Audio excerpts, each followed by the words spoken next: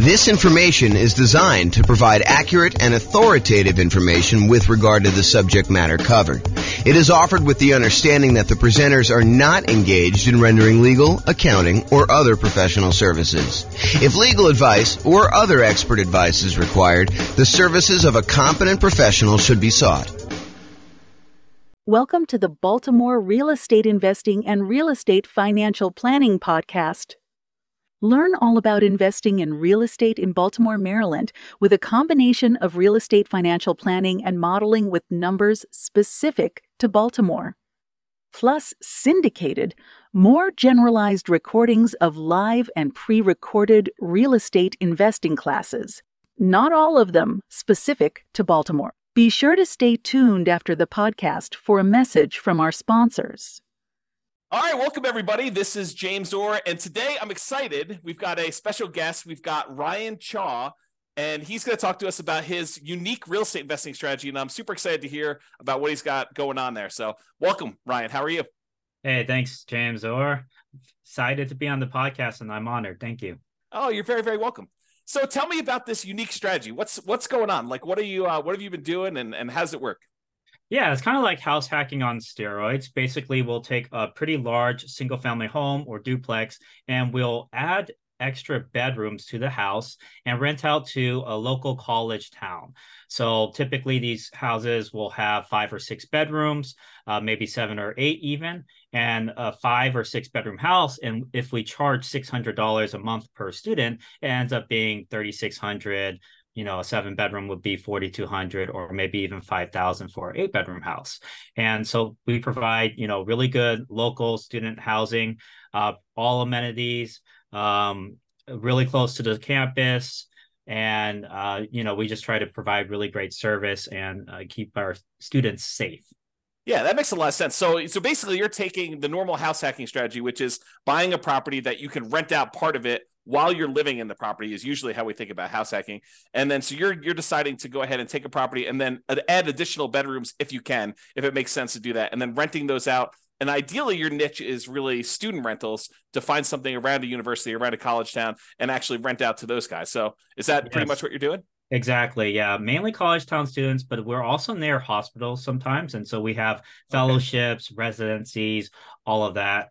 Typically, we also invest near kind of low median home pricing type areas. So that actually increases our cash flow. And typically our cash flow is anywhere from $2,000 to $3,500 a month after all taxes, insurance, and expenses on these houses. And so, I've got so many questions. So let me first start about how you're acquiring these properties. What are you doing? Are you going in there with typically 20% down? Are you doing like a 5% down where you're owner occupying them, and then you're staying in one of the bedrooms yourself? Like, what are you doing to acquire them? Yeah, so I did a 25% down for the most part. I've done it where I bought like a second home and stayed in it for a bit and then rented it out afterwards. That was more of a 10% down. I kind of had to do it out of necessity because I couldn't really come up with the full 20% at that time. But then I also take out HELOCs. I might do a cash out refi, and I'm also partnering up with capital partners who are putting in the down payment for me. And then basically I do all the management work. So growing and scaling that way as well. Okay, so you're basically, so some of the stuff you're doing is you're going to go in there and you're going to put 20% down or 25% down, and then you don't have to move into the property, assuming you're not moving into a lot of these properties. Is this something you started like when you were in school, or do you start this after school? Like, what'd you do? Yeah, so when I graduated, I graduated as a PharmD from my school in Stockton, California. And I just wanted to get started as soon as possible in real estate because I knew it's the best way to create generational wealth. I had a grandpa who really killed it in real estate, and he also helped cover part of my college tuition and my brothers as well. And so I realized that, real estate's one of the best ways to build wealth for the generations. And so, I got started right away. I worked 15-hour days. I would work 6 or 7 days a week. at the retail pharmacy as well as the hospital pharmacy to just save up as much money as I can. And so I basically started off purchasing one property a year, and I kept reinvesting that cash flow.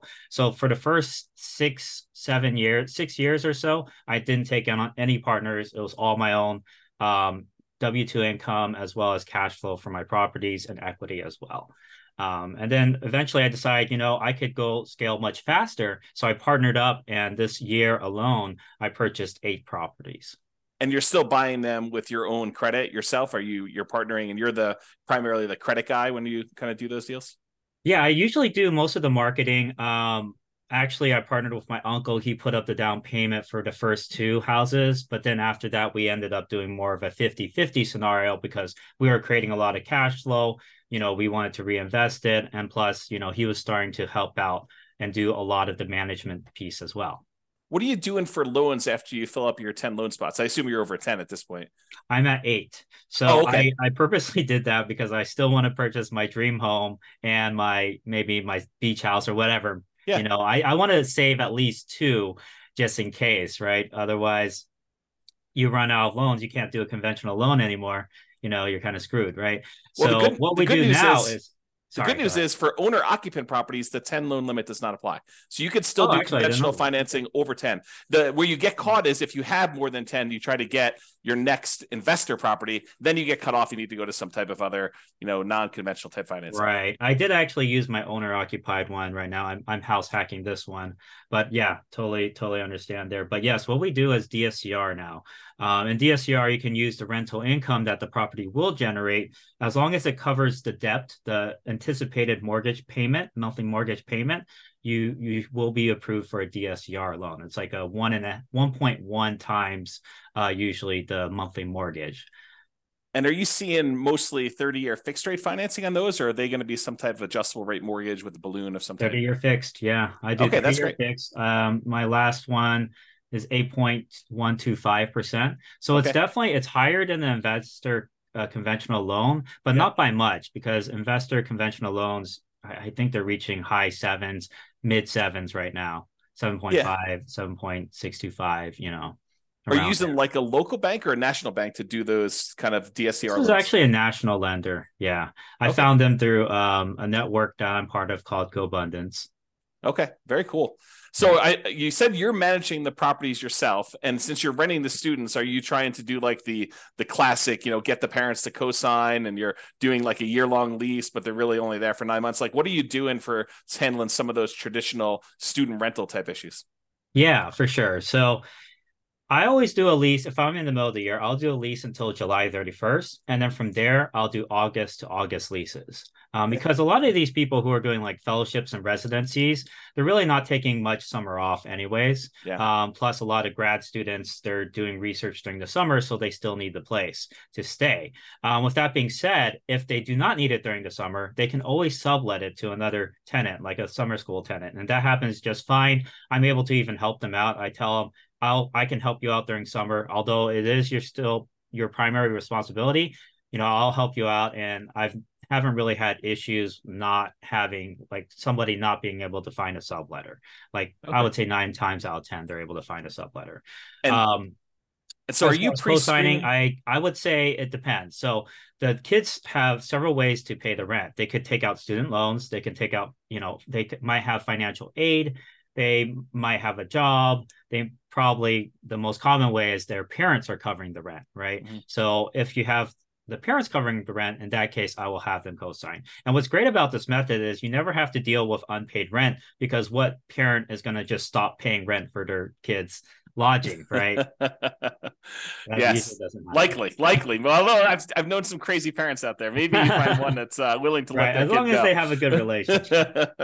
Okay, so that's awesome. So you're not really having the need to do the co-signer if you're getting student loans or financial aid, because you think if they demonstrate that the financial aid has a section for room and board, which is the case in a lot of cases. I've even had somebody who paid the full year, never stayed at the house, but the financial aid was covering it. So said, might as well take it.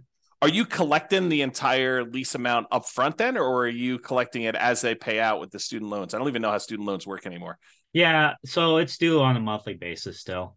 Okay. Yeah. And does the student loan stuff come out like all in one lump sum, or does it come out in Yeah, like usually monthly? it does. So come out like for the fall semester, there'll be a one lump sum, and then there'll be a lump sum for spring. Usually, it's around August timeframe or so that they'll get most of the funds, Okay. or a And little like, bit before.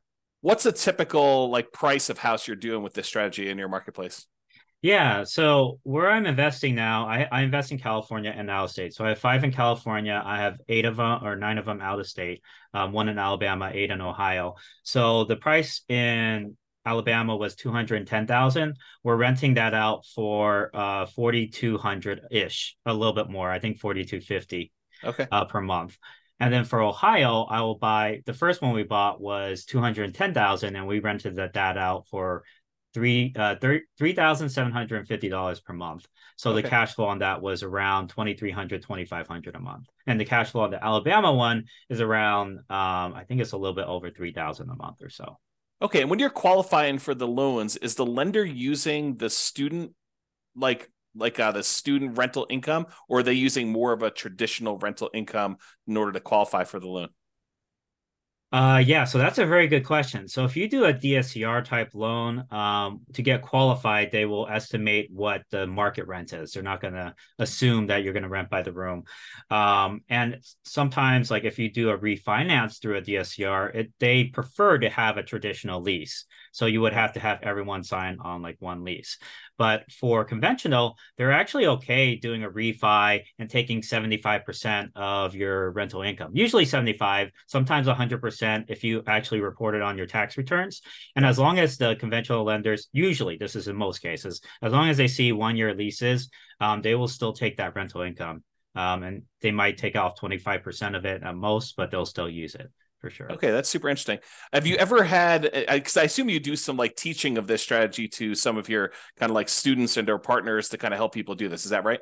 Yeah, Yeah. definitely. Do you have people ever utilize like a variation of like a cross between the nomad real estate investing strategy of buying a property, moving in, living there for a year, and Mhm. then after the year converting that to a rental and kind of repeating sequentially in order to acquire their rental properties that way? And of course, the benefit is the 5% down owner occupant loan, and the better interest rates than you would get if you're doing like these DSCR and or investor type loans. Do you have any students who are doing like the move into the property, live there for a year, maybe even while they're in school, get roommates, and Yeah. then convert that one and keep it as a student rental to kind of maximize it? Yeah, definitely. I actually had three students this year at least that have done that strategy. They lived in it for a bit, or maybe, a year or at least a couple months, right? And Yeah. then they rented out to housemates, and Yep. then that's how they got started essentially. Yeah. And they're able to also put a lower down payment potentially. You do have to be careful with those regulations, though. Um, Generally, you do have to stay in it for a year, right? Yep. Unless you have a really good reason not to, like you lost your job or you're Sure. switching jobs, or maybe you had your mom you had to take care of who's sick, whatever, right? But generally speaking, yeah, if you do a house hacking strategy, you want to stay in it for a year. And I'm actually doing that myself right now. This house that I'm living in, I have four other roommates or four other housemates, Yeah. and so my rental income on this one is 3,650 per month, and my mortgage payment is 2,300, and I'm in Sacramento. So So 3650. So you're getting like $910 on average per roommate, essentially, in order to have someone living in that property. Is that about right? yeah, exactly. So 965 for the largest room, 850, 870, and then 830, And is something like this, this. and I assume are you including utilities in your rents, or are you like charging them utilities as well, pro rata? Separate. Yeah, it's separate. Yeah, it's Okay. actually not included. They will divide it by however many tenants there are at the house.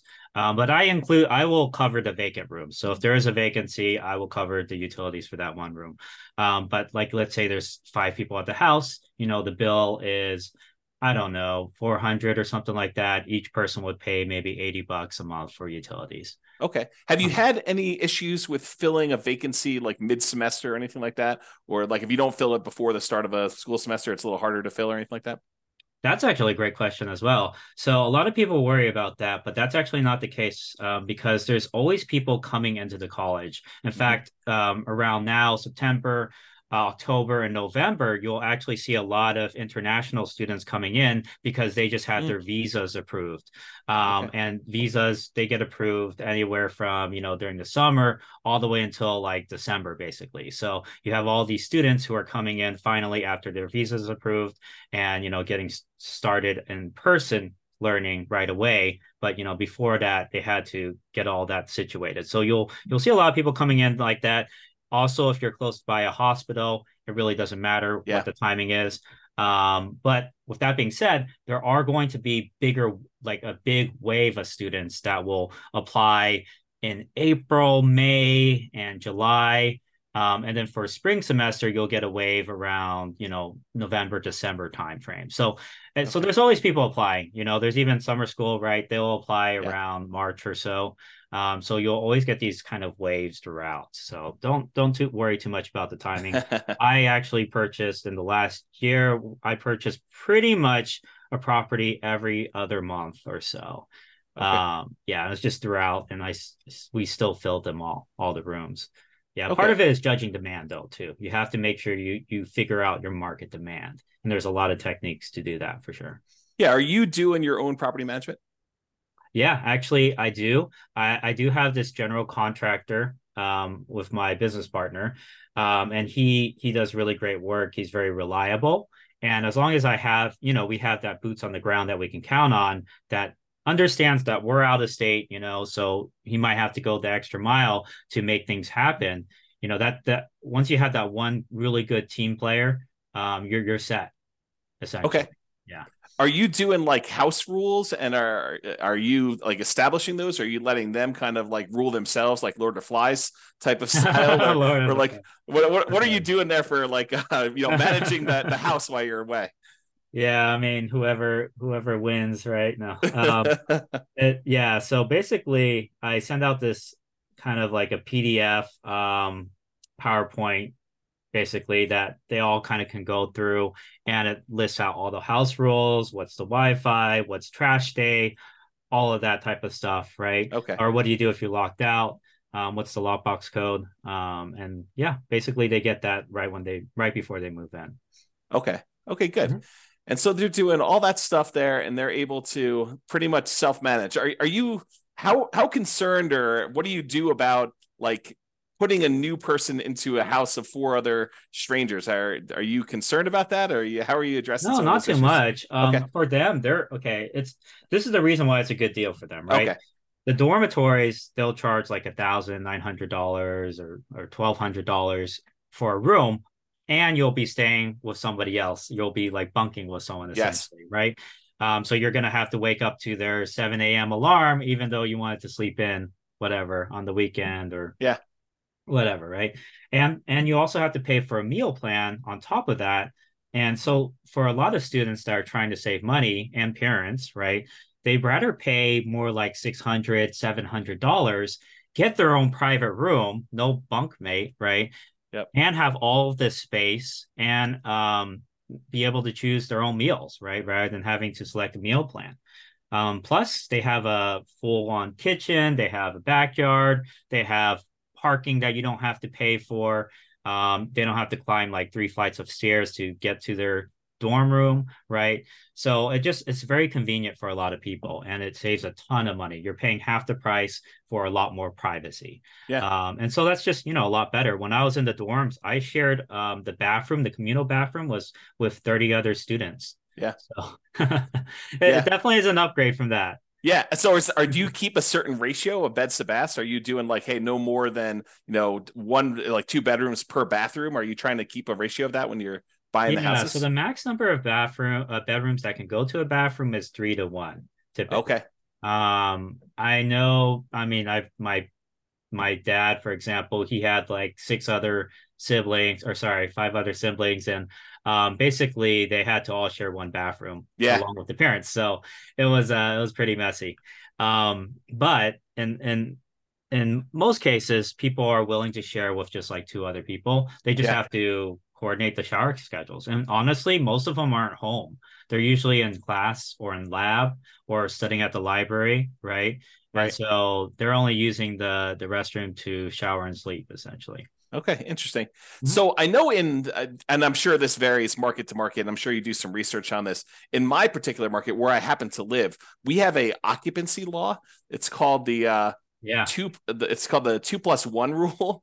And so you can only have two people plus one additional person, the two unrelated. So two Yeah. plus one unrelated person living in a particular property. Are you like checking that as you go and do it, or is student housing like exempt from that rule, or what are you doing about that?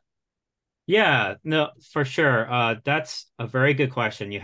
We always have to bring that up because in certain markets they'll have these ordinances and they'll actually have cases where, student potentially was kicked out because the occupancy limit was Mm-hmm. breached. So it's really important to be aware of the laws in your market.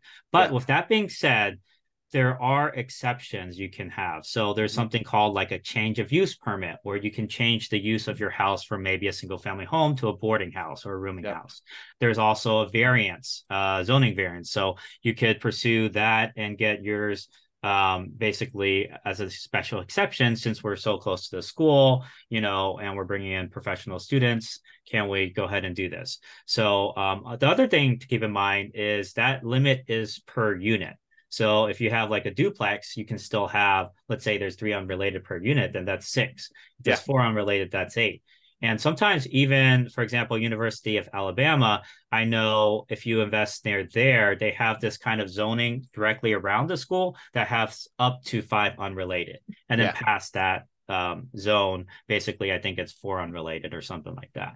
Okay. But yeah, you have to make sure you're keeping up with the zoning laws. But what I would do is contact a local real estate attorney and say, hey, this is what I want to do. Occupancy limits, what can we do about this? Right. Because we're trying to offer, really good student housing. These are professional students, what's the difference between this versus somebody who has like I don't know, extended family? Maybe they adopt like 4 kids, right? It's honestly, I think these laws are discriminatory. Like, for example, if you adopted 4 kids, they're not related.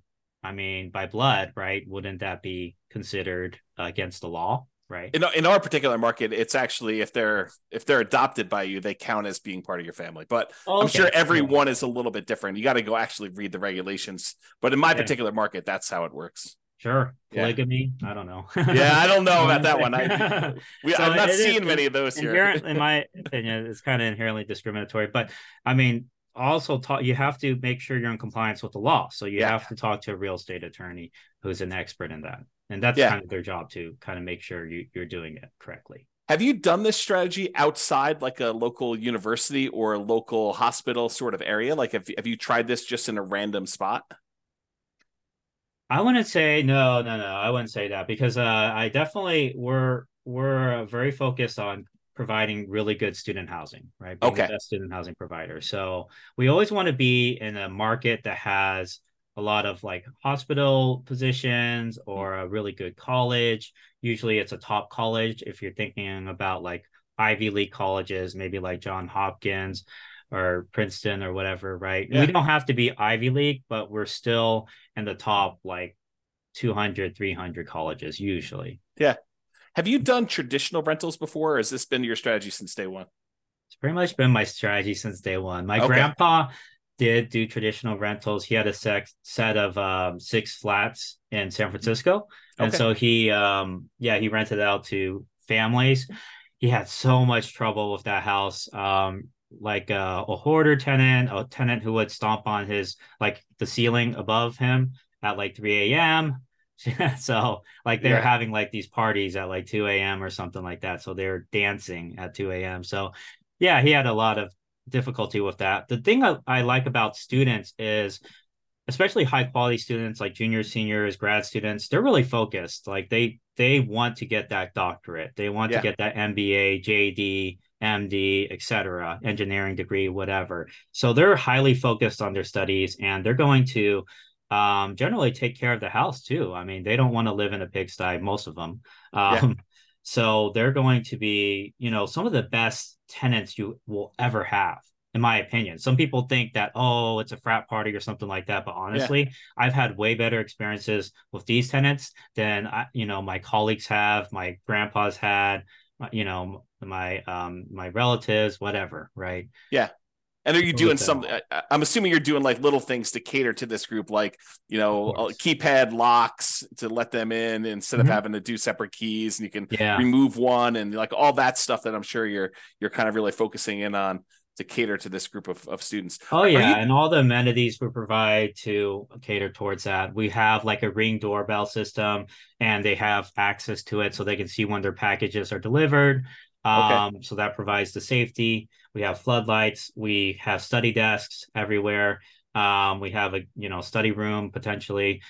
So yeah, it's basically very, very student friendly, And and attracts really good students as well. you're furnishing the house to kind of get it ready for all this stuff. So you have like the central living room's got a TV and a couch and like furniture in there and study desks. I'm sure you just talked about as well. So you're doing a little bit of furnishing. What does it typically cost to furnish a student rental like this? Oh yeah, that's a great question. So it depends on what your budget is. You can Yeah. furnish a whole house for less than $3,000 or less than 2,000 even. If you Okay. go to like, let's say Facebook Marketplace, you can find kind of cheaper mattresses around $300 per full size mattress. So if you get like six of those, that's maybe like 1,800, and then the rest of it you get on Facebook Marketplace, that would be 2,500, for Okay. example, for a six-bedroom place. But it's kind of up to you if you want to do what I do, and I kind of invest in really good furniture. I mean, it's cost effective, but it's also really good. Yeah. I go to Amazon, Walmart, and Target and Home Depot. Those are kind of like my go-to places, and Lowe's Yeah. as well. And then for kitchenware, you can actually save a lot of money on that. You don't need a fancy kitchenware set. You can just go to the Dollar Tree or a 99-cent store, and all the utensils will be like $1, right? Or plates Okay. and cups will be $1, but it's still really good quality. Like I use it all the time, Yeah. my house. So like the amount of furnishing you're doing, you're providing like a bed, a clothes dresser or something like that in their rooms, the couch in the living room. I'm sure. Are you doing a TV? No, You're, actually, you're not I do providing a not TV at do a all? TV. Yes, that's up to them if they want to bring in their own TV. I want to encourage studying, right? I want this to be a very Okay. good, You're quiet, the studious landlord environment that for wants them to people. graduate.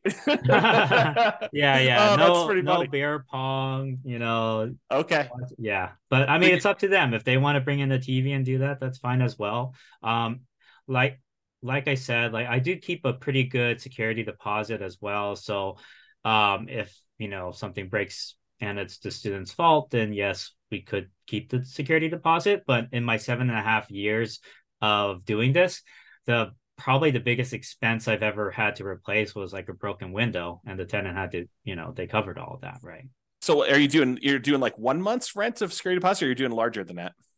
1 month rent for Ohio and Alabama, and 1.5 in California. Because if you go past the limit, the state limit, you Yeah. have to pay interest on it. So those are the Okay. state limits. And so you're doing the maximum whatever you can in that particular marketplace after Uh, talking to the local attorney. yeah, I gotta look up California, but it was 1.5 last time I checked, I So when believe. you help your students do this, are they doing it in their local marketplace? Or are you just saying, hey, look, these are the 5 markets we've determined are really good for doing this. And I don't care where you live, you can go invest in these markets. They're better for this particular model than other places.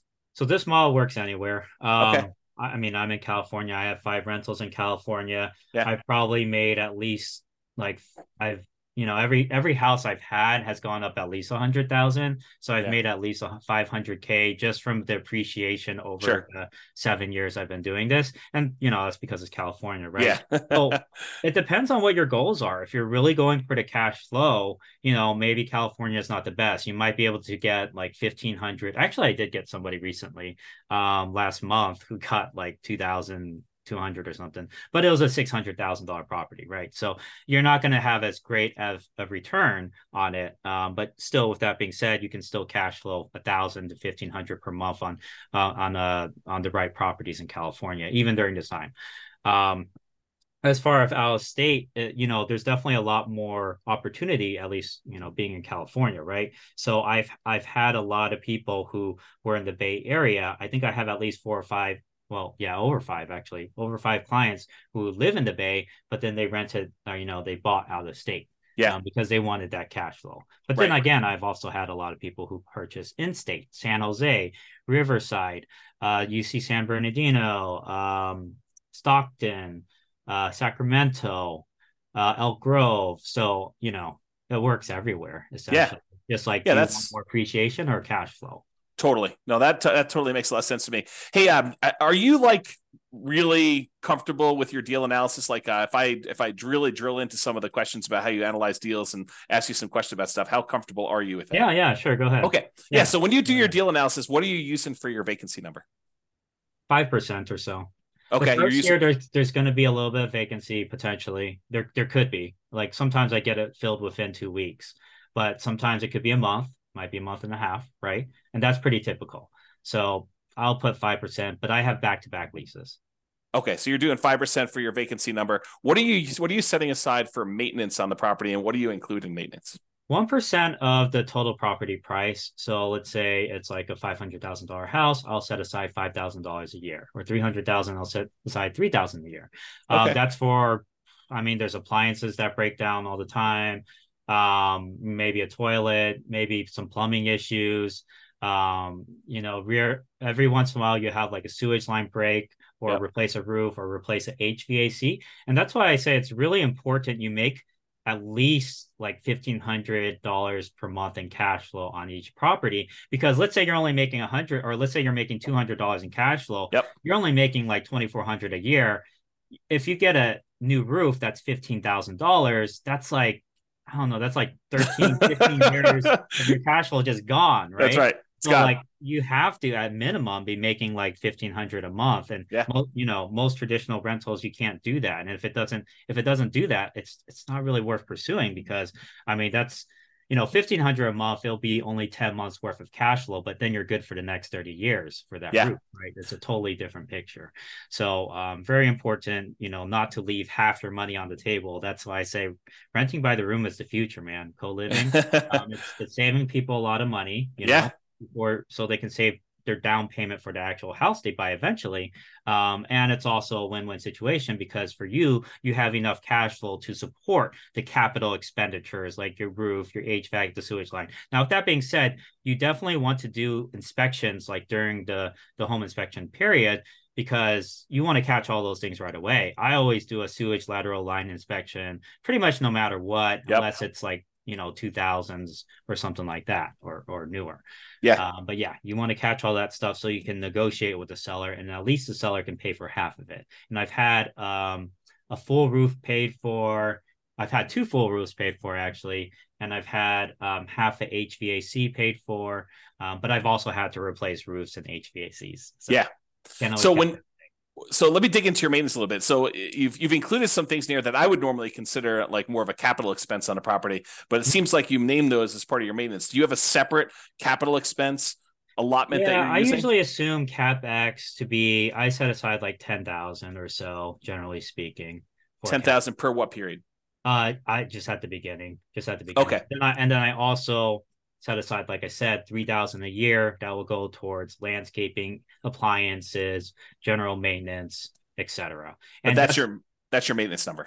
yeah, exactly. Yeah. And that's like, what you get from taking all the expenses that I've had over like 5 years, or well, it's been 7 years now, but I did an average over 5 years, and I just divided and set, and it turned out to be around 3,000 per house ish. Okay. Yeah. And are you like, how often are you doing paint and carpet? How many turns do you typically get out of paint and carpet with a student rental? Oh Before you yeah. have to, So at the beginning, I might replace some of the carpet if it's yeah. really messy. What's nice is LVP, right? Yeah. Is $3 to $4 per square foot. That's actually really, really, really cheap. Yeah. I mean, a bedroom will be maybe 120 square foot. That's maybe 360 for materials. Your guy charges labor. It might be, I don't know, 600, 700. I mean, it should be, but it depends on who you use, obviously. If you have Yeah. somebody with a license, they might want to charge more. But you can have a handyman replace flooring. Okay. I And so now going back to the deal analysis part, so we kind of got a better understanding of maintenance and capex and how you break that down. So as far as your personal expenses as being the owner of the property, I understand long-term rentals really, really well. I don't do any student rentals. What other expenses do you have on the property that you don't typically have on other rentals? Are there any utilities you're paying? What is considered an additional expense that you don't normally have on like these long-term rentals? It's very similar. The utility bills will be higher, but it's divided among the tenants, right? Yeah. So you're still not paying it. As far as maintenance, you do have to counsel them to do certain things that maybe somebody who has lived at a house for a long time might know. But Yeah. with that being said, even traditional long-term renters, they don't know things, you would think they would know. But anyways, there's certain maintenance things like any type of grease, like you're frying up bacon or whatever, you want to solidify it and you pour it into a fat trapper, and then when it solidifies, you put it in the trash can. Otherwise, if you pour it down your kitchen sink, that thing's gonna clog, right? Yep. Same thing for hair in showers. Happens all the time, right? Got to get a hair catcher. I also have a kitchen sink hair catcher as well, that I purchased that they can, clear out when the hair Yeah. gets high. But if they don't do that, I would say 6 months in, you'll probably have some sort of the shower's backing up. What do I do? Kind of Yep. call, right? So you Yep. have to train them how to do these things, and it's all part of kind of like the move-in instructions / house rules. Are they mowing the lawn at your properties, or are you doing that as a service fan? No, I do it as a service. So I pay for landscaping. I think the landlord generally should pay for landscaping, but I did have a group of students who are like, "Oh, can we save money in rent if we maintain the yard?" And I Yeah. was like, "Yeah, sure. Why not?" So we knocked off $20 per student or $15 per student, and then they maintained the yard for us. So we didn't have to Okay. pay. And so they're doing lawn mowing. Or you're doing lawn mowing in most cases, except for that one kind of road case Yeah, where they're except for doing that it. one exception in like 7 years. Yeah. What's your lawn mowing usually run you? 60 to 90 a month. A month? Okay. Yeah, if it's like more complicated, really fancy, like trees everywhere and all that, it might be Yeah. more like 110 or 100. Yeah. And what are you doing for like snow removal? I'm sure Alabama probably doesn't get much snow. I don't know where you are in Yeah. California they get snow, Yeah, but it's a good Ohio question. you do, right? Yeah. So definitely they're not so I do provide a snow shovel, for Okay. projects, but The shovel, or you actually provide snow removal? shovel and snow removal. So it depends. Like, there's a huge blizzard, right? Obviously, I don't want the kids going out and shoveling snow. I'll tell them Yeah. that, But if it's light snow, they can kind of help remove the snow from at least the front of the house. But with that being said, like if there's a blizzard and it's really bad, um, we'll get a snow removal guy out there. Okay.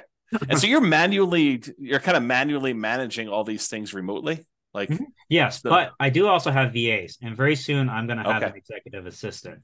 And we created SOPs, a scope of work for them, and everything Nice. already. So they're going to be taking on that project sometime next month or so.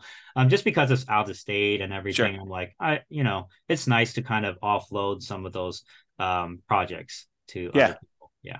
Okay, that's really cool. So based on like the numbers you've gotten there, when you run your analysis, are you doing like a cash on cash analysis for your properties? Like, are you determining the cash number? Well, do you know what Yeah. your cash on cash typically runs for these for you and your students in general? I don't need to know Yeah. yours specifically. Right. So a lot of times it'll be above 20%. So like I Okay. would say, maybe on the low end 20%, but on the high end we've hit like 50% cash on cash returns. I know it sounds like, is that real? It kind of raises red flags, but yeah, we've made that in some of our properties.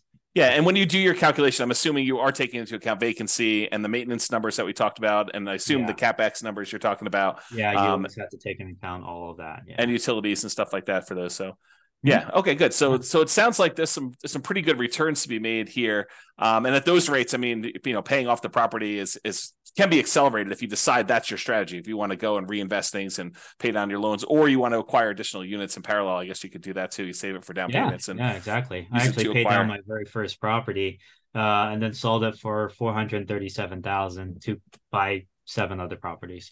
So you re-leveraged. You basically went in, you bought properties, let it appreciate because we were in a very bull market, with the market Yeah, going up last 10 exactly. years or so. That was my first house too, so 7 years ago. So Okay. significant amount of equity on that one. Yeah. And then you went and sold it. And then did you a 1031 or did you just kind of take the money, pay the taxes on it, and then go out and redo it again? Yeah, I would recommend 1031 if you can, but it did require reinvested all of it, and I wanted cash available because we know, the economy. No one knows where the economy is Sure. going, but it's good to have cash on hand. So I Yeah. wanted that cash, so I was like, okay, let's just do this instead. Yeah. Are you a big reserve guy? Like, do you think a lot about reserves when you do your Oh rental yeah. property stuff? Oh Okay. yeah. I always 100,000 in reserves. Where I'm at right now, at least 100,000. Otherwise it's like, you know, I've seen a lot of stuff go down in houses right after Yeah. 7.5 years. When I guess like at the beginning, if you have like four properties, up to four properties, you know, you could probably get away with like 25, 30,000 in reserves or so.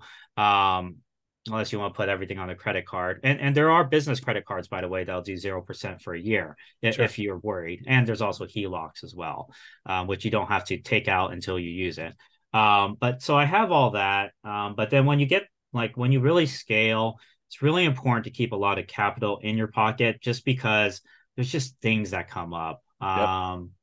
And I would say when you hit 10 properties, I would recommend having a good 80 to 100,000 kind of just as cash. So you Or think of maybe as a HELOC, maybe as a HELOC. Yeah.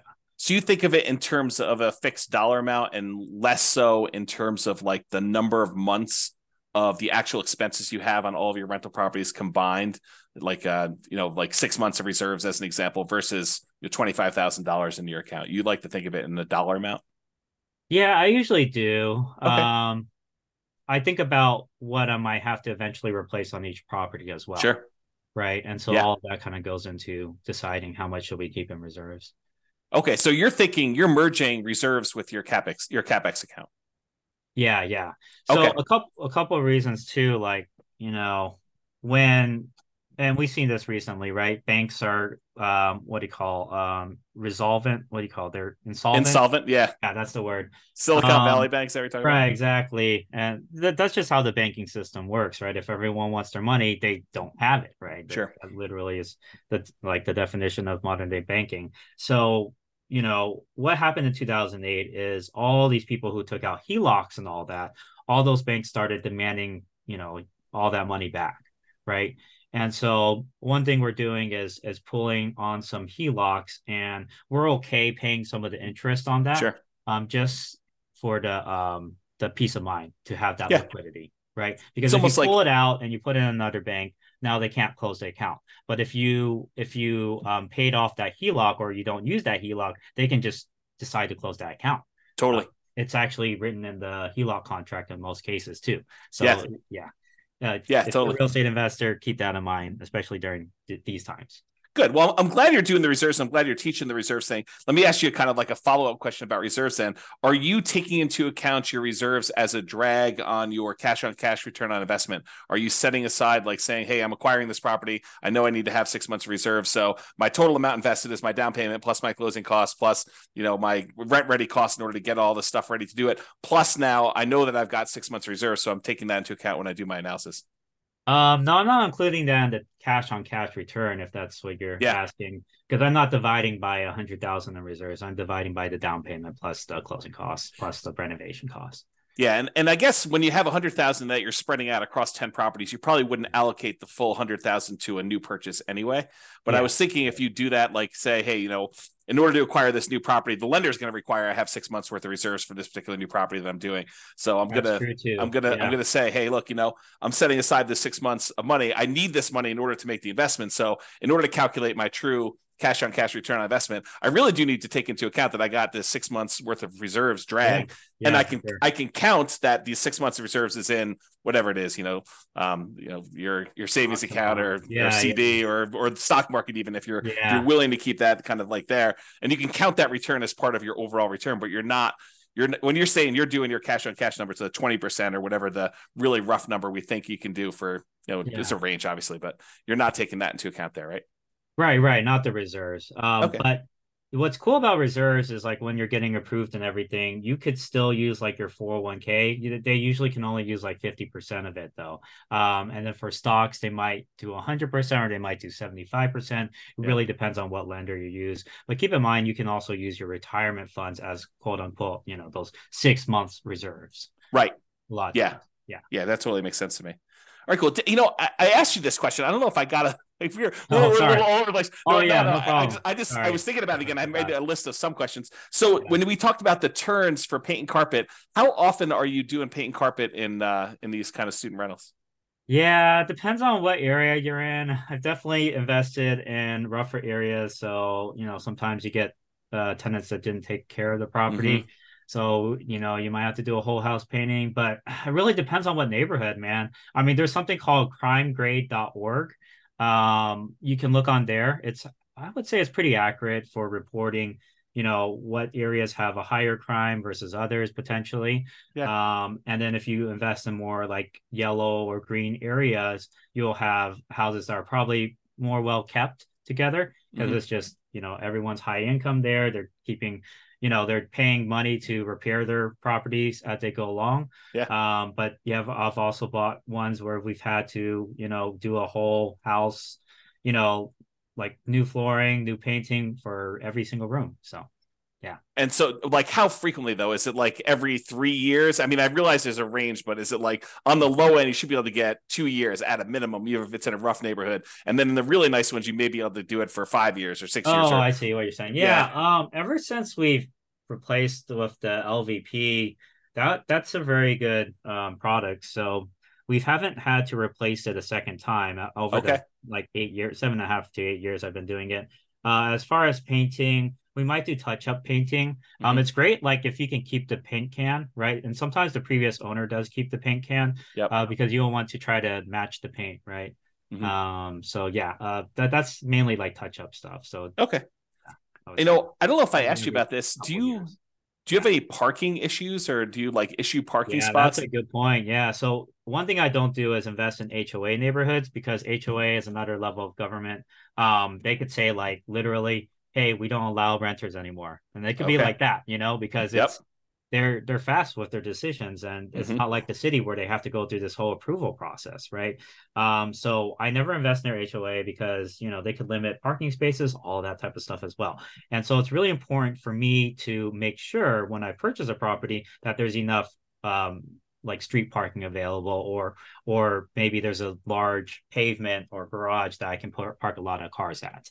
But Okay. I always assess that. It's very important to look at that. And usually I try to have enough parking for 5 cars at least. Okay. But with that being said, I'm so close to the school that I would say half the students will either bike or walk or take a shuttle. And oh, Okay. that's another good point. If you're nearby a shuttle stop, that's a huge um, benefit as well for safety. Okay. If you can buy near there.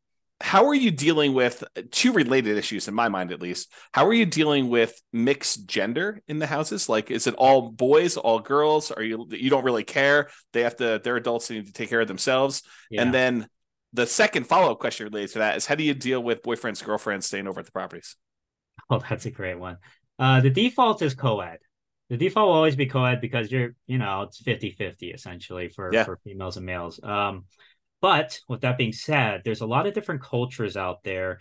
For example, like Indian culture, the girls aren't supposed to be living with their guys until they're married. That's Hmm. just cultural Yeah. things, right? It's a cultural restriction. So, for those, tenants, they'll say like, we prefer to stay with other females. And so it's really important. You're not like being discriminatory. So like in Right. your ad, you cannot say like females only at this household, right? Right. That's discriminatory.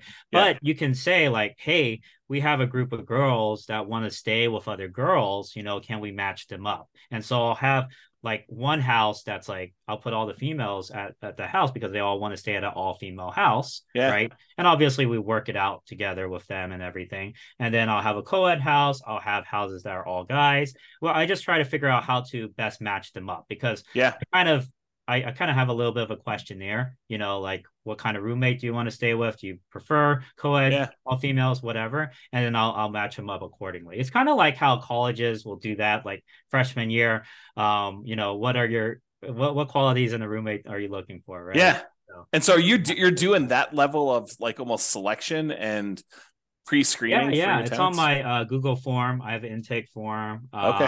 What year of you, what Hmm. are your preferences, what room are you preferring, a larger one, a smaller one, all of that type of stuff. Oh, move-in date, of course. So all of that information's on the Google form that I send out. Okay. Are there any questions I didn't ask that like you normally get that are like, hey, I'm gonna do this thing, but what about this thing? Like, did I miss any crazy ones? I would say No, I mean, I think you were very comprehensive for sure. I would say the keys to success in this industry Yeah. is definitely, I think in general though too, is I think there's always three elements to real estate. The Hmm. first one is the numbers, like getting the math right, getting the deal correct, making sure you have your ROI and all of that.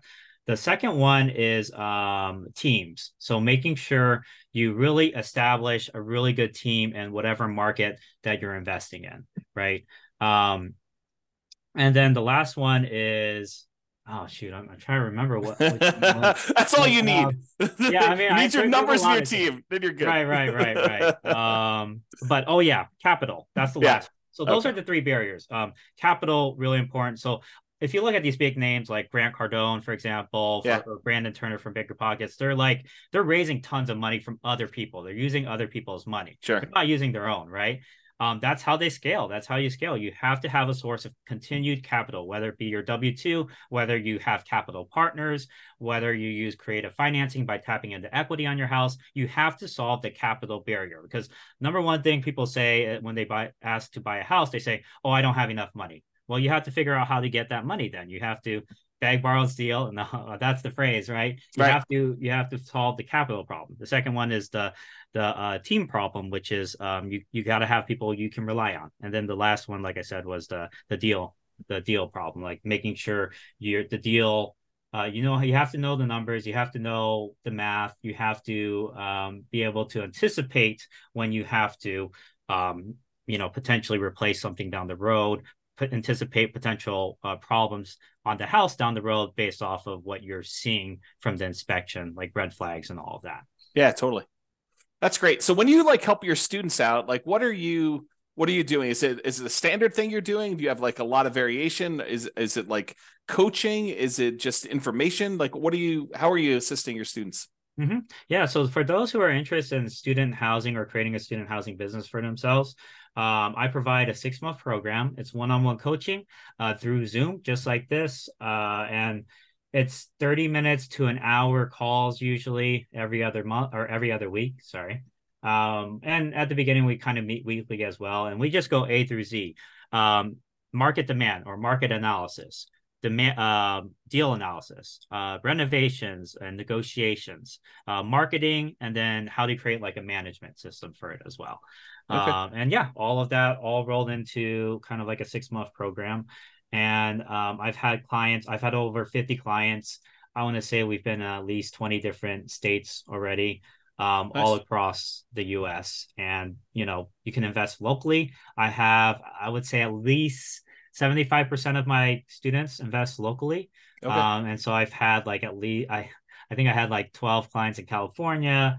I've had clients all over the US for sure. So it Okay. works in Awesome. every market.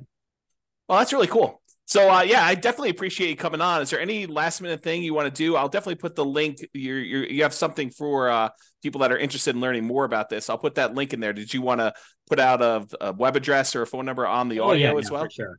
Yeah. Yeah, so my the best way to reach me if you're interested in student housing, I provide this free PDF guide that kind of gets you started on it Yeah. and shows you it compared to other methods. That's at www.newbierealestateinvesting.com/guide. So that's www.newbierealestateinvesting.com/guide. And newbie is spelled NEWBIE. And you'll also get, if you sign up for that PDF, you'll get regular emails from me about all the mistakes I've made, some of the things I'm doing currently, some of the strategies I found work really, really well. And yeah, it's just free information. That's awesome. I do appreciate it, Ryan. And yeah, thanks again for coming on and sharing all of your knowledge about this student housing stuff. I think this is a great strategy for those that definitely are having some challenges doing cash flow in their marketplace, with home prices having gone up really rapidly in the last decade or so, and interest rates are up a lot in the last year and a half, and rents are up, but not quite enough to kind of counteract those really high prices and those really high interest rates. So this is I a hear great you. strategy, great solution for someone who's struggling to get cash flow, and for doing a little bit more work. I don't think you're up all night doing your management of your student rentals, but it's probably a little bit more than just a regular property management job, but Oh not yeah, that much up more. until last month, I was still working my pharmacist job at 32 hours. So I was Yeah. doing it all on the side. Yeah. Yeah. How, like, what do you think you put in, like, on average for a typical property? Like, what's a typical property management month look like for you in terms of Yeah, at the just time? beginning, it depends if it's like at the beginning or later on, right? But Yeah. at the beginning, probably 3 or 4 hours a week or so, just, to go through that whole process. But once you have your tenants in and everything, less than 2 hours a week, Yeah. Yeah. And, average. Yeah, so you're trading a little bit of time for a lot more cash flow on your rental property. And so you could almost say, look, exactly. cash flow on this property, if I wasn't doing this, would have been whatever it is, $200 a month. But because I'm doing this little extra work, now I'm making an extra 1,000 or $1,500 a month in Yeah. cash flow on this. And you divide that by the number of extra hours you work, and you're still making, whatever it is, $200 an hour. I'm Yeah, just the making numbers up, return but on time invested is insane for yeah. leverage assets, right? So think about this way: if you get like 4 of these properties, they're cash flowing 2,000, 2,500 a month. You could be I mean, this is like not everyone, right? It'll depend on your market. I Yeah. got a caveat, but like, you could very well buy 4 properties, making 8,000 to 10,000 a month in cash flow. And how much time would you put in? Let's say it's 2 hours per property times 4 properties. You're putting in 8 hours a week, one work day to make 10,000 a month, Yep. right? I mean, it's like, Not bad right? at all. I mean, you do that, you acquire your 4 properties, especially if you do something where you live in the property. You don't even have to have the roommates the first year you live in it. You literally can live in the property just yourself.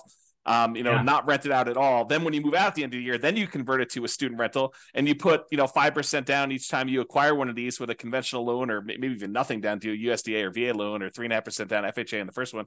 And then you got these, for 20% down on one property. If you do it over 4 years, where you put 5% down each time and move into the property, live there for a year, and then convert it to a rental for the amount of you had for one down payment on one rental property. Now you acquired 4 of these, and you got $8,000 a month in cash flow. I mean, if you can do the $2,000 from the rentals, and you're done. I mean, a Smart, man. 4-year process, you acquire it all, and you're ready to go with your student rental empire, and you do a little part-time until you get a little bit more cash flow. Then you hire the property manager. You hire like a VA or two to kind of oversee the whole business for you, right? Yeah, exactly. That's Work it. on that team, right? So it's only those 3 things, right? Get the math down, get the capital problem solved, and then get the team problem solved, or Yeah, the system/team problem. Yeah. that's awesome. Well, I really do appreciate it, Ryan. Thanks so much for coming on. It's been great having you. Thanks so much. Bye-bye for now. Thanks, James. With home prices up, mortgage interest rates up, and rents up, but not quite enough to counteract the higher prices and interest rates, cash flow on rental properties in Baltimore is harder than ever. Book a call with the Real Estate Financial Planner to apply our proprietary 88 strategies to improve cash flow on your rentals. See the show notes for a link to schedule your call and improve your cash flow today. If you're a real estate agent, lender, or professional in Baltimore that wants to help our real estate investor listeners, consider reaching out to learn about collaboration opportunities with this podcast. We'd love to add more value to our listeners by having you assist our investors buy, sell, and finance their real estate investments. See the show notes to schedule a call to discuss collaboration opportunities.